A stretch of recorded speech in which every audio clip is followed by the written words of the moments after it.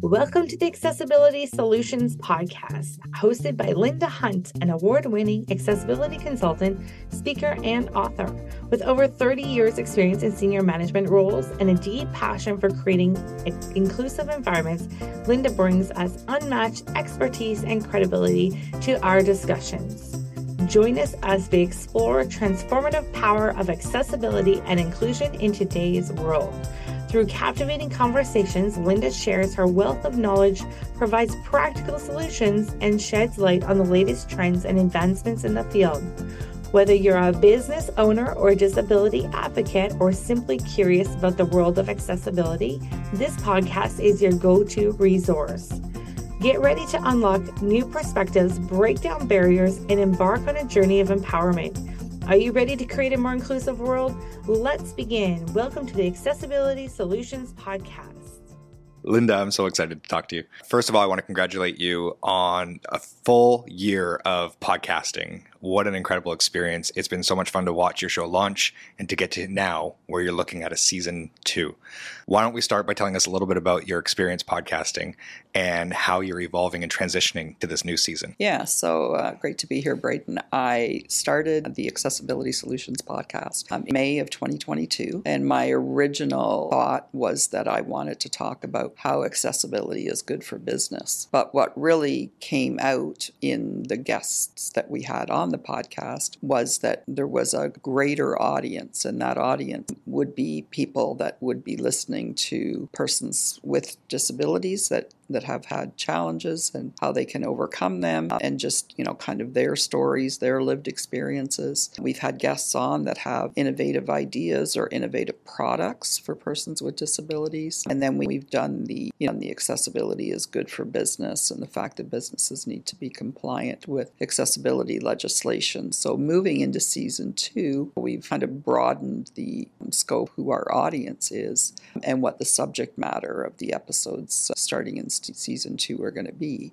And they're going to be more focused on just our motto is making the world accessible. And that just encompasses so much, whether it's persons with disabilities, people who supply equipment or have innovative ideas in terms of making the world accessible. It's, businesses realizing that accessibility is good for business, and then what their compliance requirements are in terms of accessibility legislation. So we're just, being able to broaden the scope of, everything that we're going to be talking about in season 2. So I'm really excited about, season 1 was a good trial of, what we thought the podcast was going to be, but just season 1 also was a good opportunity for us to see just how much more we could do with the podcast.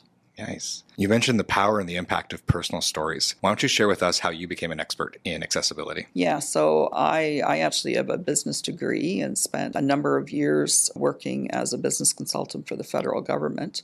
25 years ago, I was diagnosed with multiple sclerosis, and I went on to volunteer with the MS Society of Canada, and then I was sitting on the provincial board of directors, and they needed a new executive director. So it allowed me to take my education and experience in business and move it over to being executive director of a national health charity. And that's really, I think, when I got involved. At that point, I didn't have a physical disability as a result of my MS at that point. But we, in working with the clients and the supporters of the MS Society, I realized just how much work needed to be done in the world of accessibility.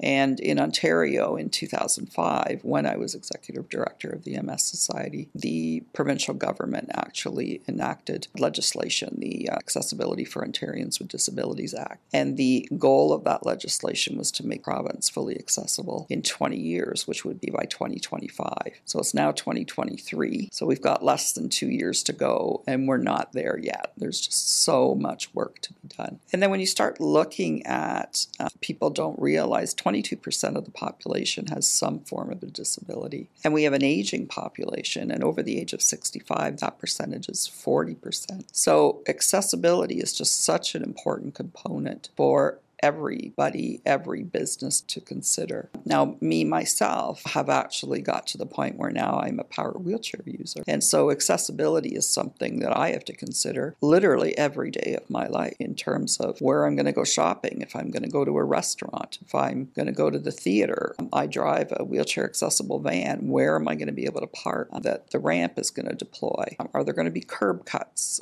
Am I going to be able to get in the door with an automatic door opener? There's just, for people with disabilities, just going out into the community and conducting your everyday life, accessibility has to be a consideration. So it's just so important for people to realize that what people who don't require accessibility features, as I always say, they don't know what they don't know. And kind of a perfect example of the work that we do is to really educate and inform why accessibility is so important.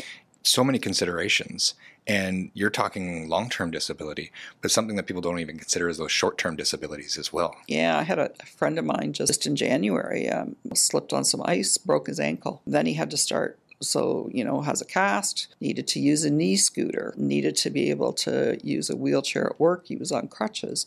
I mean, and this is just somebody that's broke their ankle. So now they have a temporary disability, and that temporary disability, I mean, in his case, is a good 2 to 3 months, and didn't live in an accessible house, had to figure out how to get upstairs, just all of the things that until it happens to you. And as I say, any one of us is one diagnosis, one accident, one illness away from potentially having to deal with a disability. And so the fact that the world should be accessible, it just means that there should not be any barriers for anyone, persons with disabilities or anyone, to getting where they need to go, accessing goods and services, just everything in there. You shouldn't have to plan like a major mission just because you want to go to the grocery store. And for me, I travel a lot, and a lot of the work that goes into me traveling is all of that pre-planning, right down to, checking out the hotel, checking out the restaurants that are on site, flying, there's just so much work that goes into planning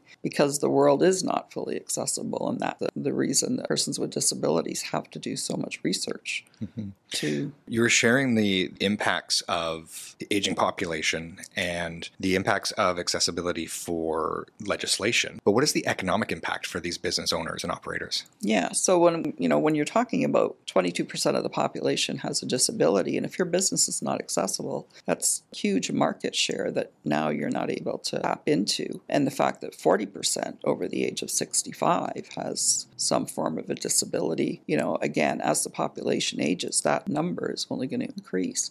So for a business to not be accessible, you're not, and we're not talking necessarily just about physical accessibility, but it could be anything related to your business. So now you're not open to that person with a disability, but I like to refer to the impact of their sphere of influence. So me, for example, if you've got a restaurant that's not accessible and I'm going to go out for dinner with a bunch of friends, now it's not just me that's not coming to your restaurant. It's me and maybe the group of 6 or 7 of us that's not coming to your restaurant because it's not accessible. So the sphere of influence is really, so it's not just so you've got the 22% of the population, but their sphere of influence is really something that does impact your bottom line. And there's a meal, and it's a couple $100. Well, if I couldn't get into your restaurant, me and my friends are not coming. The other financial impact, and we say accessibility is good for business, is that even persons that are not living with a disability, they respect the fact that a company has taken the time to either hire someone with a disability or they have obvious accessibility improvements in their business. So it just shows that you're embracing that kind of culture of inclusion. And then the other project that we work a lot on with our clients is the concept of inclusive hiring. So everybody knows there's a major labor shortage, and persons with disabilities are the most underutilized talent pool that there is. So by being open and inclusive in your business and being able to hire persons with disabilities, now your business is is going to be thriving as a result of the fact that you're fully staffed. So it's just from a business perspective, we say accessibility is good for business on a number of levels. And that's outside of the compliance regulations. I mean, every business does have compliance requirements, and to not be in compliance, you're opening yourself up to, fines for not complying with legislation. So that's the other area that impacts your bottom line. If you get reported for a violation of the legislation, then, you're looking at fines of, could be up to $50,000 a day for a corporation. So, wow, that's a big fine. Yeah. What if I'm a business owner and I'm listening to this and I'm thinking, okay, I haven't considered accessibility from the time I opened my door. What's the first thing I should be doing now to resolve that? Well, I mean, we say that the first step to working with us is just booking that call to see where you are. First of all, what are your requirements and what is it you want to accomplish from the standpoint of accessibility? A lot of businesses we work with is literally on compliance with the legislation, but there are other businesses that might be retrofitting their facility. And under the building code, if you're doing a new build or a major retrofit, and that triggers your requirements under Section 3.8 of the Ontario Building Code. So now, and I tell everybody, accessibility is much cheaper to build it in than it is to bolt it on later. So, if you're looking at any kind of expansion, renovation, that kind of thing, then you want to include an accessibility expert in the planning stages so you get it right at the beginning. But yeah, our main way that we work with clients, or we first start interacting with them, is that they'll book our free consult, which is just a discovery call in terms of what is it that you as your business wants to or needs to consider in terms of accessibility. So, and then we go from there. So, we look at what your requirements are under the legislation, what you want to accomplish within if you've got a physical presence. I mean, the legislation also applies to, new or redeveloped websites. I mean, there's just so much information and communication, just, all of that kind of stuff that touches almost every touch point or department in your business. That, as you said, as a business owner, and you're like, okay, we've done nothing in the world of accessibility. Where do we get started? That's kind of what we're here to do, is to guide businesses through the process of whatever it is from an accessibility perspective. Wow. I love your motto of making the world more accessible. What steps are you taking in that direction, and how will you know when you're achieving that? Well, I do spend a significant amount of my time working with businesses that were not accessible, and that could be everything from a person with a disability couldn't get in their front door to their website was not accessible, and someone that was either had low vision or they were blind was not able to access their website, in which case they're not going to use their business. So, there's so much to be done that I'm pretty sure in my lifetime, I'm not going to be out of a job in terms of accessibility. Where I really like to see things happening is that anything new that we're doing is got that accessibility lens from the planning stage, so that we're not building anything that has barriers. Because right now we're going back historically and remedying barriers for persons with disabilities. And quite frankly, that's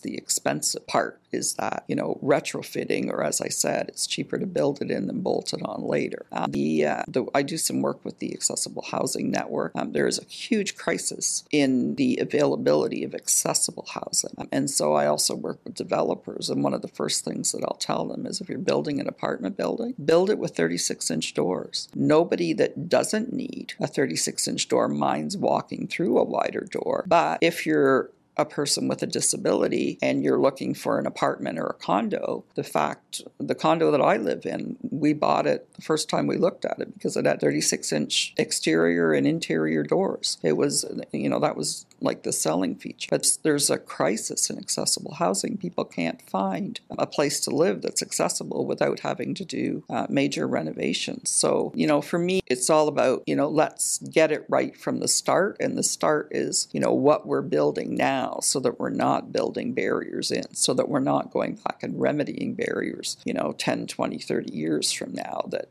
all new builds are accessible and are built with universal design. Whereas, let's face it, the majority of the work that I do is about remedying barriers that already exist. And, there's just, so much of that, not just here, but all over the world. And as I said, I do travel a lot. So I'm fairly aware of, if you're outside Ontario, you're outside Canada, you're outside, North America, that there are, but you'd be surprised at some of the things I've done. I've been in little villages in the Caribbean that know what a curb cut is. That's, that's great to see. Otherwise, I'm driving around trying to find a driveway that I can get off the sidewalk. So, it's that kind of stuff I find. I'm amazed. I'm like, oh, look, they've got curb cuts here. Or I'm in a little island in the Caribbean and I can actually find accessible transportation so that I can get off a cruise ship and go on an excursion, for example. So that's the kind of stuff that, makes me smile about the world of accessibility. Beautiful. Linda, congratulations once again on a successful first season and on the launch of season 2. What's one thing you're excited about for season 2 you'd like to share with your audience? I'm really looking forward to the kind of the guests that we are going to have on and the information that we're going to, be able to share. And that's kind of an exciting part. So season 2 for me is really going to be, less, education and more of these types of stories where we're talking to persons with lived experience, we're talking to people with innovative ideas and solutions, and, we're really talking about making the world accessible. Real stories, real people. I love it. Thanks, Linda. Okay, thank you, Braden. Thank you for joining us on the Accessibility Solutions podcast hosted by Linda Hunt. We hope these discussions have inspired you and provided valuable insights into the world of accessibility and inclusion.